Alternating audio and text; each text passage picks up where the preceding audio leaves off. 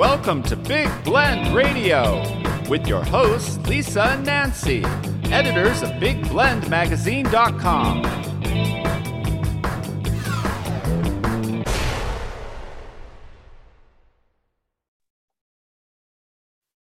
Hey, everybody. Welcome to Big Blend Radio's Writers and Authors Show. We air this every second Wednesday with our friends over at Books Forward. So if you're a writer, you definitely want to go check them out at booksforward.com. And today we're excited to welcome Matt Cost. He's an award-winning author of over 10 mysteries and historical novels. And he's joining us today with his brand new book that is out today. So this is super cool.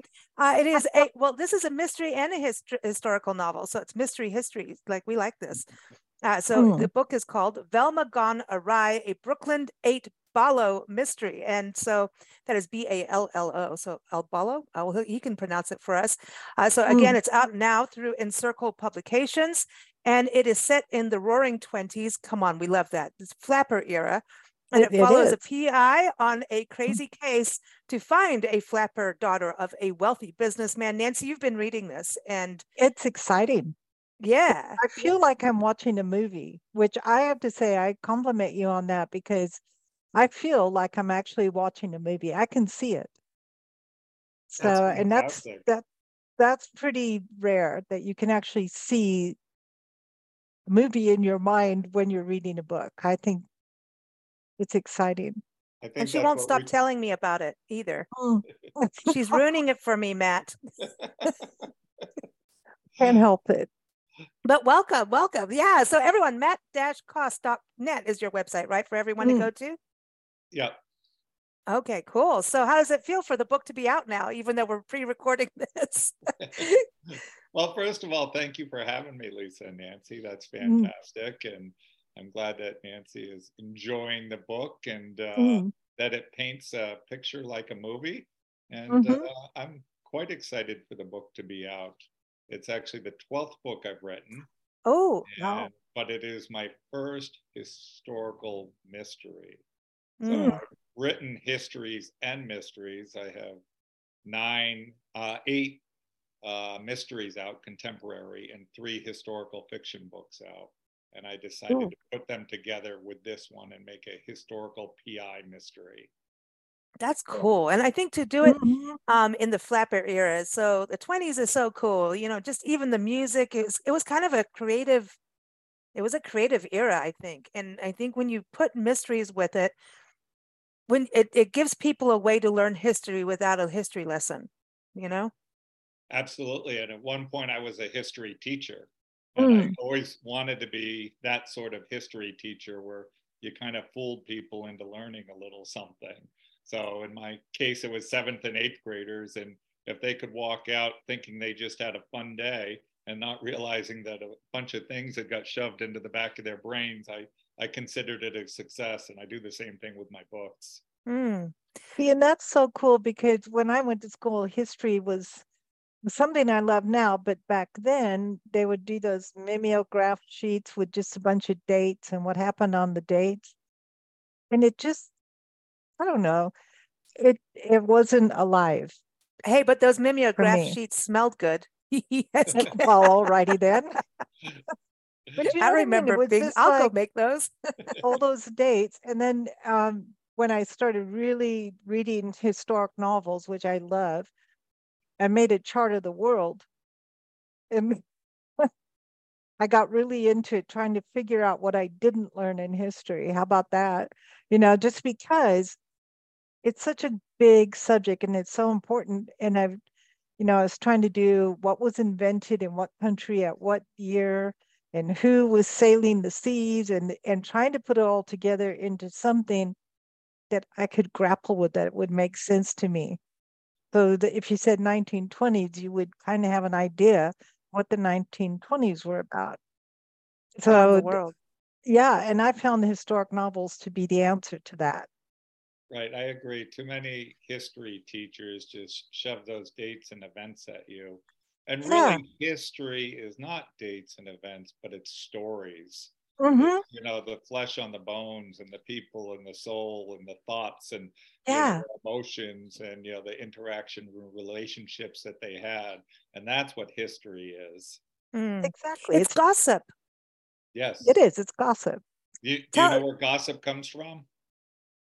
Lisa. We want to know. Back in Revolutionary War times, I believe it was, the newspaper editors used to send their reporters down to the local bar when, you know, they were kind of slow on news, and they'd say, go sip, meaning don't get drunk, but go sip and listen to what's going on and get the gossip of the town. And that's why a lot of journalists drink a lot. That's right. Well, you think back in the 70s and 80s, 60s, you'd always see, you know, these traveling photojournalists and journalists all like in, you know, some far off country, but they're all huddled up, you know, in the bar going, we've got to get this story out, but they're in the bar. You know, it's yeah, and so are the that private old iconic detectives. image of that. But that's cool. I didn't know that. Wow. That's very cool. I like it. Yeah. We have a magazine called Garden Gossip. Now that's changed the whole thing. That's sipping in your garden. Hey, that's more fun though. I don't know. Bars are fun too. You get all that's when we travel, like pre-COVID, if you want to know what's going on in the town, you go to the local watering hole. That's right. And I'm not, you know, not necessarily the fancy ones, the locals, where the locals hang out, not the touristy areas. And you find out all kinds of stuff that, you know, it's like here, they'll tell you, oh, this town is, you know, famous for this, and we all love this person or not. And like we've been to towns where presidents were born and raised, and everybody's like, oh, we have their presidential library. And then you go hang out with the bartenders and the locals and like, yeah, well, that president sucked. You know, stuff like that. They were great when they were running. We got a lot of PR out of it, but then after that, it sucked. You know, I don't know. I don't want to name names until because somebody will, you know, we'll get emails. But going to the 20s, tell us about what drew you to the 20s and tell us a little bit about Velma. And we want to know about your PI guy, because he's Hungarian and that's a little bit of our heritage. So we're always interested in, there's a mystical, magical thing about Hungarian history and like folklore and stuff in there too. Well, I decided first off, like I said, to put together a historical fiction with a PI mystery, the two loves of what I do. And so at that point, I started to look around for an era. And I didn't look very far when I came across the Roaring 20s. And I said, bang, that's it. You know, that's what I want to write about. You know, speakeasies, prohibition, suffrage, you know, jazz coming into being, rum runners, gangsters, you know, and all of these people are going to, you know, fill my book, you know, the Dorothy Parkers and Meyer Lansky's and Bugsy Siegels and Coleman Hawkins and Zelda and Scott Fitzgerald. And, you know, that it's just a legendary time. So it was so exciting researching and writing this book. And moving on to 8 Bello, I guess, he'll come before Velma. He is Hungarian. I'm Hungarian. So I said, let's make him Hungarian. let's give a little shout out to my roots. Cool. And 8 Bello is the 8th child of a Hungarian immigrant couple living in Brooklyn. And he's got 4 brothers and 3 sisters. And his mother is so certain that he is going to be a girl to balance the scales that she has named him Marguerite before he is born. Dad is out to sea when he's born. Turns out he's a boy, and she does not have a name ready for him. So on the slip, she just writes down the numeral 8, thinking that she will change that later on when Dad comes home, but they never get around to it. So he is 8 Bello, Hungarian PI detective in Bushwick, Brooklyn, New York. He's the 8 ball. He's 8. And his friends like to make jokes about, you know, 8 Below, you know, he's called 8 Below, and, you know, he's the 8 ball, and, you know, slang of the time is a big person is called a big 6. So they call him the big 8. I like it.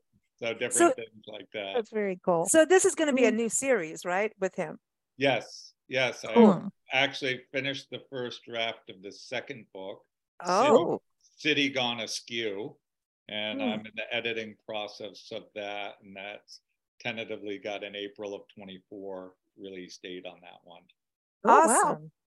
Very You know, cool. and the era is so cool. And you think, you know, Prohibition and all of that. I mean, it gets into the mafia, it gets into even though Mhm. you're talking about rum runners. I mean, here we are today recording from North Carolina, and this is where NASCAR was started by bootleggers, you know, and moonshiners and all that kind of crazy stuff. And then doesn't it go down into Ma Barker and all of those kind of that history, or are they later? I think they come later. I can't remember what era. Some of them are more 30s, and Yeah. when the Depression hits and they start robbing banks and things like that. Well, I'm But- just saying, But he's got to age. You know, just recently I was visiting my daughter in Brooklyn. We went up to Lower Manhattan to a speakeasy called the Back Room that has been around since the 20s. And we parlayed our way into getting into the secret back room of the back room. So we got to go through the bookcase into the back room of the back room where Charlie Luciano, Meyer Lansky, and Bugsy Siegel planned Murder Incorporated, and, you know, one of the biggest assassination rings at all. And all three of those play a part in my book. And so now I've been able to put that in my second book, City Gone Askew, and, you know, really have seen it and felt it and have the sincerity of it. So that's nice. Oh, I love that you get to bring all these, you know, iconic characters into your book, because, I mean, we all think like Babe Ruth, right? That's another one that is in there. Yeah, he has a more of a cameo. He's a very bombastic fellow, Babe Ruth, and pretty egotistical and whatnot, and sure of himself, and lives large and everything. So I give him a cameo to speak a little later in the book that I'm sure Nancy will get to at some point. I'm not allowed to finish a book before we do an interview because sometimes I say too much. Well, she ruins a lot of books for me. She's like, the first night she got your book, she's sitting there going, oh my God, he's doing this and this is, I'm like, you don't need, I know we're going to have the interview, but you don't need to tell me, but I do. Yeah, well, it's exciting, you know, and I like, for whatever reason, the mafia intrigues me, you know, that how powerful they became and how widespread, and how many police people were involved basically with protecting the mafia to a certain degree from what I've read. Oh, absolutely. How much it's Charlie Lucky Luciano that pulls the five families together. So it's not really the mafia yet in 1923 when I'm writing, but the person I'm writing about is going to be the father of the modern mafia, pulling the five families together. Wow. Oh, wow. How do you do the research on this for these different characters and not go down rabbit holes for 10 years because of their history? I mean, think about that. I mean, F. Scott Fitzgerald, Zelda. I mean, that is a crazy relationship. And there's so many layers to these people. Even like some of them lived a shorter life than what we live nowadays. But how do you like? Where do you draw the "that's enough" line of not just writing a book about them as the main character? You know, the many possible layers to that, I guess. First, I'll start off with what's become one of my go-to search items. I will often preload by reading books on some of these different people and, you know, feeling comfortable with it. But I've also come across this site that's newspapers.com. That for $75 a year, you can have a subscription and you can read any newspaper in the United States for all of time. So, oh my gosh, that's like ultimate gossip. Over the past year, I chose the Brooklyn Eagle because I have a character who works for the Brooklyn Eagle. And every day I read the newspaper for 1923. Wow. You know? And then currently I've been doing 1924 because I'm writing the sequel. But I started back at the beginning of that. And, you know, January 1st of 1923, I'd read. And, you know, by the time I was done the book, I was, you know, to the current date. So I'd read my local newspaper and then I'd read the Brooklyn Eagle from the time period. And, wow. You know, you get the articles, you get the news, you get the politics, but probably the best part of it is all the ads. Because you get to see what people are wearing, what automobiles cost, you know, what radios are looking like and what they cost and what brands there are. And so you get all of that. Oh. And that's really kind of an exciting piece. Oh man, Cool. I want That's that. yeah, I know. I know. I'm that. That's dangerous. I'll never go to work. Yeah. I'll never go to work with Wow. something like that. But I mean, all these characters are amazing. But tell us about Velma. Yes, I missed talking about Velma. Velma's a 25-year-old adult daughter of a very wealthy German businessman. And she's come up missing. And the father comes to 8 Bello to hire him to find his daughter, who's 25 years old. She's a flapper. She's incredibly talented. She kind of rubs elbows with Dorothy Parker, which is how we get involved with Dorothy Parker at the Algonquin Round Table up in Lower Manhattan. She's crossed paths and knows Coleman Hopkins and Smack Henderson very well, jazz legends up in Harlem. And she plays music, she sings, she writes, she knows the Fitzgeralds. So this is how I am able to incorporate all of these people into it, because 8 Bello is following the trail of Velma Hartman as she goes through and weaves her way through these legendary figures and times of New York as he tries to track her down. Now, he's a little leery of finding her because he thinks that perhaps her father wants her found for nefarious purposes, and she purposely does not want to be found. So he's kind of doing it, but with the idea if he finds her, he's going to find out what's going on before he turns her back over to her father. Oh, wow. Well, especially at the age of 25, if she wants to disappear, she can disappear. Yeah. Right. It's not a minor, So it's kind of. So absolutely, so, is he finding her so that she can be brought back into the household and put in her place and treated like many women of the time were, whether they be wives or daughters of the time?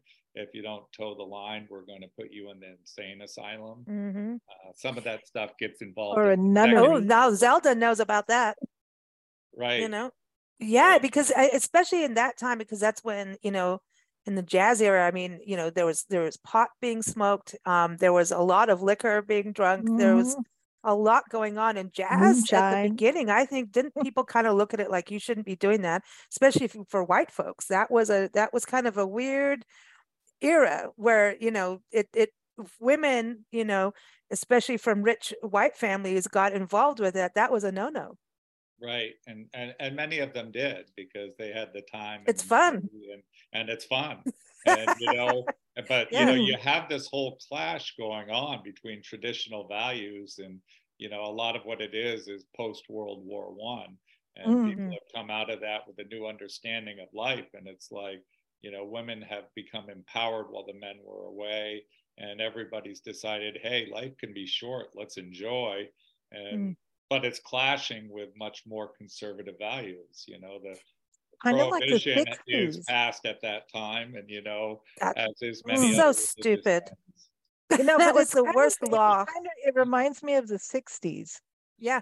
Right. Woohoo! Let's just party. But that's a cycle. Like, even if you think about right now, post-pandemic, even though we're still in the, we still have that lingering virus that likes to, change itself and do all its, crazy gymnastics. But you think about how people coming out of this have really understand how precious is life, and hey, gonna get rid of my job. I'm gonna do my own business. All these shifts that are happening. It kind of goes in that cycle, because after World War II was like that, then like Nancy's saying, after Vietnam. So it's kind of like, I think people will resonate with that kind of story into what they're going through today. Yeah, I think absolutely. And history does go in cycles. There's no doubt about that. So it's I'm finding so many parallels in my writing between 1920s and 2020s. It's just amazing. That's crazy. Yeah. It's 100 years ago when you think about it. 2020. Oh yeah, duh.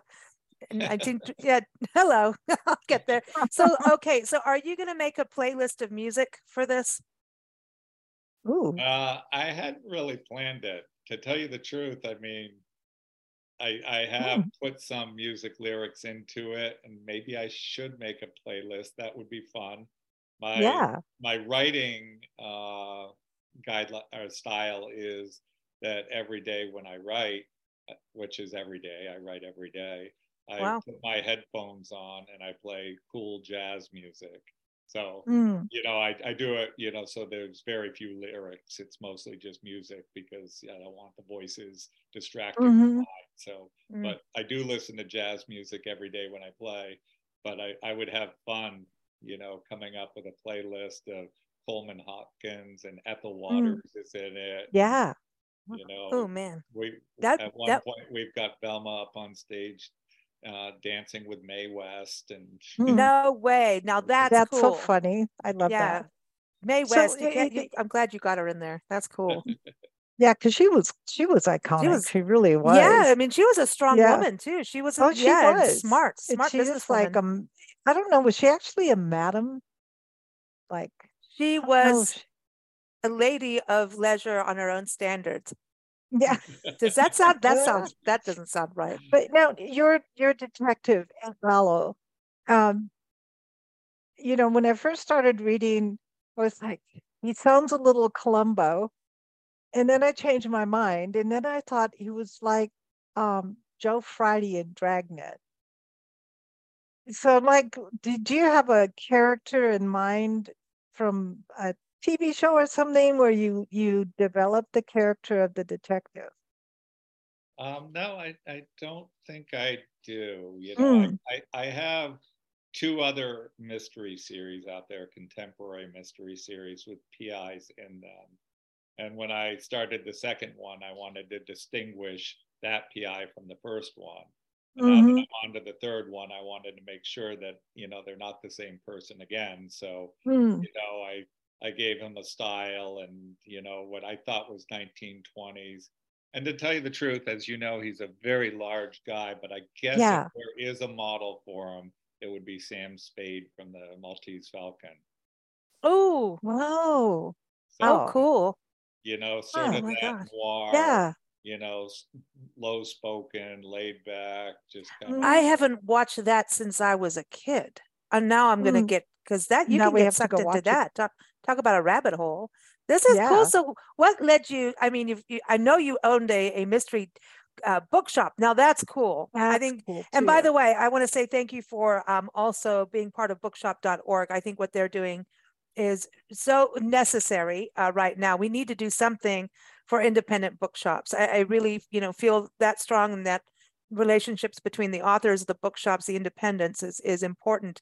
But I want to talk about all that with you. But what led you to say, okay, I've taught history, I've had a bookshop, now I'm going Mm. to go and write every single day, and that's my life. I always knew I wanted to write. As Mm. a matter of fact, I had a history professor in college who got me very excited about Latin American studies. And I Oh. decided to write a historical novel about Fidel Castro and the Cuban Revolution. Mm. Oh, I wrote cool. the first draft of that in 1990, right out of college. Wow. And upon completing it, I realized a few things that, I needed to do more research. I really should visit Cuba to get a more sincere view of it. And I really wasn't a very good writer. So he Uh-oh. put those things together. So, I went back and I worked on the Mm. craft and, I owned some businesses. So I owned a video store and a fitness club. And then I became a junior high school teacher. And finally in 2016, I got a chance to visit Cuba. And so Mm. I did the 12-day trip following the Revolutionary War trail of Fidel Castro in the 1950s as they, rebelled and rose up against the existing government and took control of Cuba. And Mm. so I followed from tip to tip of the island. My son went along with me, amongst other things. Wow. At one pivotal point, 300 bearded guerrillas under Fidel Castro defeated an army of 10,000 Cuban soldiers.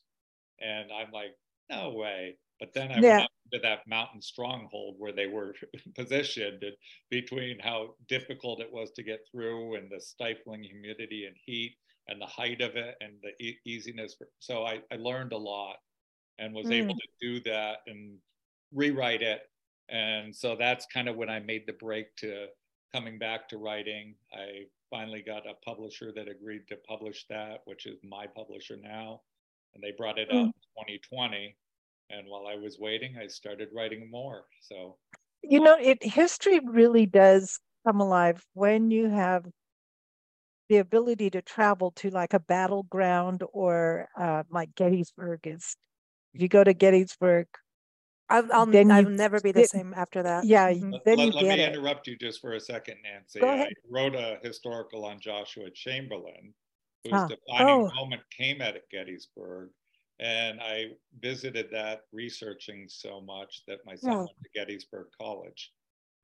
Oh my gosh, are you kidding me? Wow.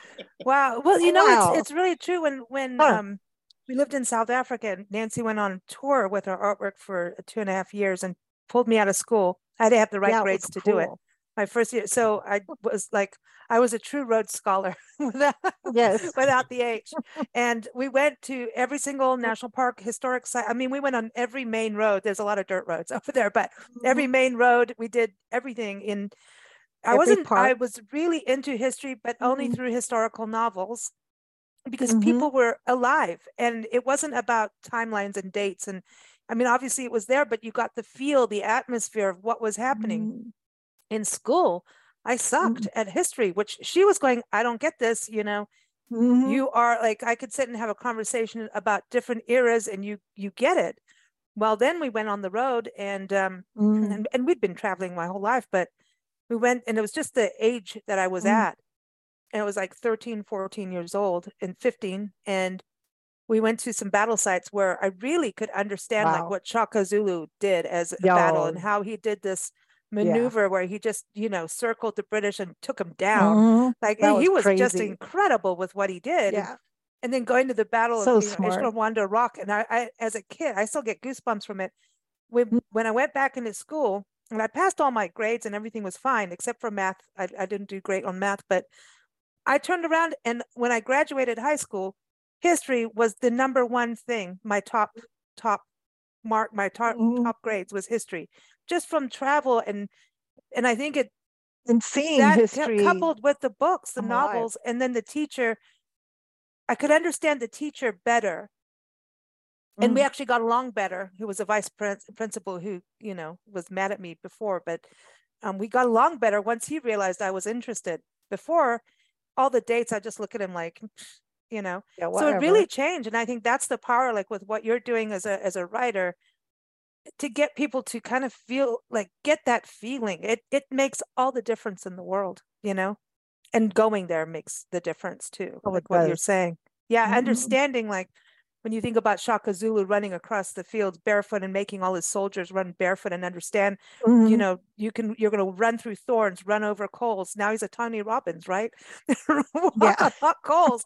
So to me, it's I don't know, it comes to life by having both, but that saved me through high school.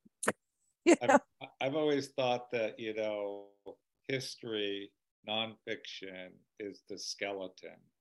And when you write historical fiction, you flesh out that skeleton, and you add, the organs and the brain and the respiratory and all of that, and you bring it to life. So history is really just the bare bones, but that's not what history is. History is, people that lived before us that had hopes and dreams and, problems and issues, and to bring that to life is really, I think, important in history.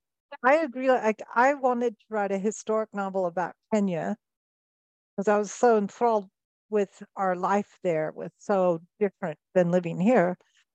And that's when I got into doing the chart of the world, because I realized how little I knew about history as far as when did what happen. And, I was like, oh, the typewriter was invented here, so you can't have that in the book because it wasn't invented yet. And she's being her own Google.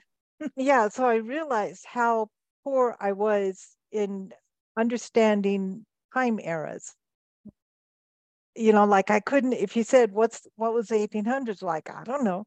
You know, I couldn't say how the women were dressed or anything like that. I couldn't go there and make it alive.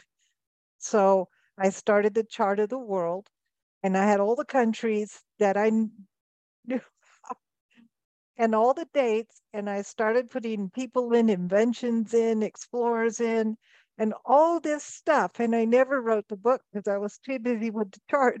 And know that this is pre-computers, personal Yeah, and this computers. was wrapped around our living room wall. We got newsprint from a printer because we have a magazine there, and I rolled it, I taped it all along the living room wall, the dining room wall. There was the chart of the world went in the whole house. So in effect, it was the wallpaper for the entire interior of the house. Yes. Yeah. Well, it was a big lesson for me too, you Yeah. know. But when Nancy talks about that, I think even when I studied as a kid and had to, you know, really get good grades to go on the road with her, which was, she's like, if you don't get all A's, you're not coming. And I'm like, oh, I'm getting A's. I stayed up and I taught myself. I examined myself. I took all my textbooks and rewrote them into an actual exam. And so that I would know, but that got stuff into my brain better because of doing that. So as a writer, does that happen to you? Like when you're writing, you're reading the books, you're looking at the newspapers, but actually having to do stuff when you start writing some of the research in and the characters, doesn't that kind of get under your skin to have this better understanding of what the world was like because you're actually doing? Oh, absolutely. I mean, it's obvious with the historicals that I'm learning and ingraining that time period. But with the mysteries that I write, I always have some sense of, you know, what I'm working on, whether the underlying theme is genome editing or cults or, oh, wow. Oh, cool. you know, powerful lobbyists. You know, I'm always learning myself about some topic that fascinates me. And that makes it so much easier to spend that length of time with the book, is because you're learning and about something that you find enthralling. And, you know, then the real trick is to take that 1% of that knowledge gleaned and share it with the reader. And it's got to be the 1% that gives the biggest bang for the buck. So, you know, so you have to really understand it to be able to share it in an informative way in the short amount of space and time you have. Yeah, that's kind of like music. Like when I did music and wrote, and I used to perform, and the only way I would remember my lyrics was by remembering the story.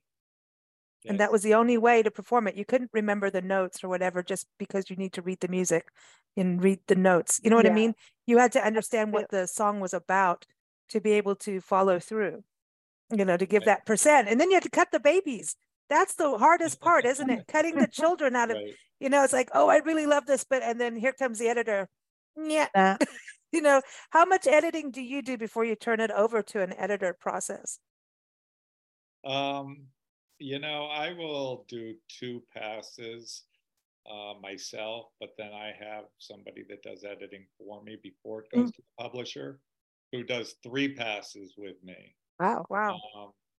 And then it goes to the publisher, and they'll do 2 more passes. So it'll effectively have 7 edits before it sees the light of day.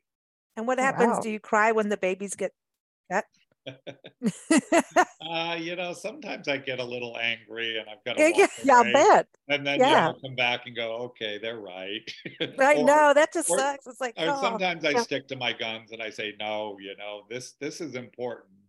And, you know, but because everybody sees something different. Like when I was painting, I used to make my living as a wildlife artist, and I would paint a certain way. And then in art class, the teacher would come along and, oh man, what really made me mad, but she would paint on my painting. I was like, no, get it off. No, get out of here. Don't paint on my painting. You can critique or whatever, but don't you touch my canvas. It was like, I felt violated, you know, because this is my heart and soul, and I'm doing this, and I know this animal because I used to spend hours observing wildlife. I still do. And I would look at her, and her name was Mrs. House. And I'm sure it's passed on now. Sorry, Mrs. House. But she used to really, really anger me because I'm like, Uh-oh. you have never, ever seen I a can see lion what's in the going to happen. wild. The rest of the You day is know, going to be you've like only this. seen them in the zoo, because there's a big difference between animals in a zoo and how they act and how they look than in the wild. And she used to just make me so mad. I'm like, you have never looked at an animal outside a cage. Yeah, I mean, but that's You know what I going back mean? to the research, the real research. Like even doing Yeah, the private eye, like, doing that, it's like you have to understand yeah. how they work in those eras too. And, you have to Mhm. understand ammunition and guns and all of that. Yeah. You have to understand the technical stuff, right? To be able to make it untechnical. Right. You have to understand the technical stuff, but as well, I find myself constantly fact checking myself. How Mm. many people had refrigerators in their Brooklyn apartments in 1923? Because we're Yeah, see, transferring over from ice boxes to refrigerators. So is this a reality? Are there telephone booths outside? See, that's the How are chart the of the world. connections with the operators made? So there's a lot of fact checking where you say, okay, you got to make sure that this Lily Mhm. Tomlin was existed there at that going time. one ringy dingy. Yeah. But that's amazing. So I wanted to touch into the whole bookstore, opening a bookstore, and then what are you thinking of now? How it's all kind of changed? Do you think we're going to get more bookstores? And what are your thoughts on the independent bookstore world? um, I would say that the independent bookstores have weathered COVID very well. It's Mm. been tough on them. And if COVID hadn't come along, I think they were making a huge resurgence. And now that I think we're kind of getting it under wraps, I think that resurgence is going to continue with a lot of people going to their local bookstore, shopping at their local bookstore. You know, it's the little things, it's the human contact. And, Mm. people are Well, and starting to feel lost without that.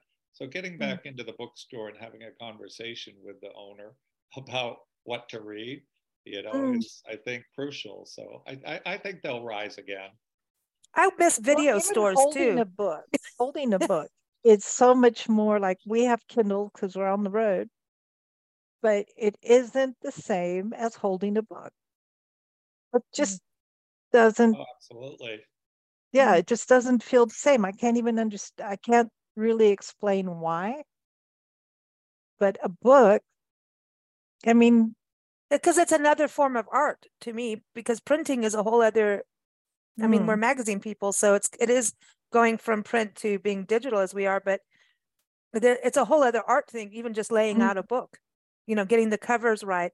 And then it's an art of the actual shop itself, who gets the display. And then I think what's nice now is getting the events going on inside the independent stores, the book signings, the writers mhm. going on tour and actually Oh, connecting with yeah. their audience, Mm, and Zoom's great. I mean, it opens the doors to people connecting around the world, but you know what I mean? It's Right. Oh, cool. absolutely. mm. Everybody jumped on Zoom early, but I think by the end of the first year, people were ready to get back to, human contact and Yeah. face to Mhm. face. But like you said, it does allow you to my publisher has a weekly happy hour where all their authors from all over the world would, if they're available at 7 o'clock on a certain night, we'll check in and just chat Cool. about books and things. And there might be somebody from Australia, California, Spain, all over the Cool. world. So That's it very it cool. It's allows happy for that. hour. Oh, happy hour is fun. That It's I happy like hour. that. No. Okay, so Oh, so what if you were going to make a cocktail out of Velma gone awry, what would it oh. be? Out of the book, I mean, Mm. Yeah, uh, that's an interesting one. Yeah, Huh. that's a prohibition is tough one. happening, but there was, A speakeasy. fellow likes to drink the old fashioned Mm. Okay. in the book. Velma is kind of doesn't pick too much. She would do an old fashioned, but she also likes to drink gin like a bee's knees. which is a popular cocktail at the time. But she Ooh. also liked the rum drinks and the brown liquor drinks. So, Oh, you know, I see, would have that to starts say, with jazz. Jazz brought in Yeah. that brown liquor, and then even Mhm. blues musicians. It's like our friend ran a blues club in Chicago with James Cotton, and her biggest bill was getting cognac in, Courvoisier cognac in for all the blues musicians. If you didn't have it for Mm. them, you're gonna They don't play. they're not gonna play. You know? So it's kind of similar with the jazz thing too, you know? Mm. Oh man. Who would you choose actress-wise to play Velma? oh, geez, I don't know. You're getting too far ahead of me now. Um, you know, it'd have to be a young and upcoming actress. I might have to get back to you on that one. I hadn't put any thought into it, and Okay. I can't think of any young, uh, very Well, it could be thin, somebody. but It could be somebody Sassy. from the past. You know, it could be like Mary Pickford. but you've started reading it, Nancy. So who would you say would be good? Yeah. I want to see what actor you know that's of now today. Oh gosh, I would probably go back. You know, there's one part of me that wants to say Gloria Swanson, just because of her presence. Like she has a very strong presence, but I don't think her personality exactly goes along. I have to think about it too, but that's why I'm asking you Yeah, because you Yeah, wrote she's it. well, very energetic, very bright, you know, Yes, and full of Gloria Swanson's energy and, very, you know, just kind of powerful but slight at the same time, you know. mhm. So yeah, see, and Gloria that- Swanson's too that's stiff. that's usually a path that I follow down, you know, my dream world is my books getting made into movies. So Oh Yeah. wow. I mean, usually right those. now, but like you have a series. I mean, look at Netflix Mm. and Hulu's and Amazon. I mean, all of those. Yeah. I mean, that would be cool, you know? That'd be really, how do you balance all the different series? Um, I mean, because like, you know what I Keep mean? it straight. Yeah, how do you keep your different your writing? I mean, are you writing them all at the same time, or do you do one Oh, and then go to the thanks. next? well, I'm going to answer the last question first and come back to this because my wife just held up the phone that said Margot Robbie. So she Oh, thinks Velma that's would be right. Margot Okay, very Robbie. good. All right, good. Okay, yeah. That's a good one. That's a good Uh, one. Yeah. so that Hmm. might be a possibility. But then I'll come back to the balancing of, you know, I've sort of fallen into a rhythm now where I'm writing 3 books a year. And Oh, at Wow. any point, I am writing a book, editing a book, and promoting a book. mm. So, you know, right now I've actually started another new series, The Not So Merry Adventures of Max Creed. So that's my work in progress that I'm writing. And Mm. I've been promoting Velma, and I'm editing the follow up to Velma, which is City Gone Askew. Soon I'll be on to another Mm. round of edits with my publisher, who will be getting back their edits for my August release of mainly Wicked. And so you know, my 3 series are the Velma series now, a mainly Wow. mystery series, and mainly Wicked will be the 5th one in that series. And then my Mm. December releases are my Clay Wolf Trap series. And Wow. with the publisher now is the 5th book in that series as well, which I have gone through the edits and my editor has. So I'll be waiting for the publisher's edits back on that, which is Pirate Trap. Ooh, I like that. I like Pirates? the sound of Ooh, that. I Real like anything. pirates Hey, Nancy just wants to drink rum with parrots. with Captain Hook. I know. I don't have any parrots in Velma, but there, you know, there is a lot of rum. Mayor Lansky and Bugsy Yes. Siegel are running rum, you know, through Brooklyn. Sounds good to me. That's awesome. When we printed our magazine, we used to print in Las Vegas, and we used to spend a lot of time waiting for the printer, so we would people watch, and sometimes I feel like if you do enough people watching, there's your characters for almost any kind of novel that you want, because we really saw a lot of interesting people, especially in casinos. Yeah, we'd sit and make up stories about them. You know, we do that all the time. I mean, do you do that? Do you people watch and just, you know? My work in progress, the not so merry adventures of Max Creed, he just showed up in Las Vegas and went into a casino that I created called the Castle Casino. And he had to pass over the drawbridge with the sharks swimming in the moat below to go into, you know, this casino where, you know, jesters and wenches were the servers, and, you know, it was kind of old time England flavor. And so I tried to give a Las Vegas flavor like a lot of those casinos do, their specific themes. Yeah. That's cool. That's cool. Yeah. Well, thank you for joining us on the show today. You know, this is exciting what you're doing, and I want everyone to know it's out again. Velma Gone Awry, a Brooklyn 8 Bellow story. So go get a mystery, excuse me. It is out now through Encircle Publications, and you can go to get it on bookshop.org, Amazon, wherever you get books, or ask your independent bookseller to carry it.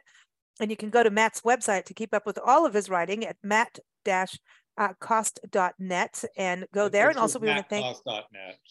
Yeah, it is. Oh, why did I give you a dash? My email has a dash in it. Oh, okay, that's why. Okay, so mattcost.net. Sorry about that. Matt doesn't want a dash in there. Okay, so mattcost.net, everyone. Of course, we'll link it on all the podcast outlets too. And we want to thank Books Forward. We love working with them. Go to booksforward.com and keep up with us at bigblendradio.com. Again, we do this every second Wednesday with Books Forward, chat with writers and authors, and we learn so much, and it's always fascinating. So thank you so much, Matt. Thanks, Matt. Thank you, Lisa. Thank you, Nancy, for having me.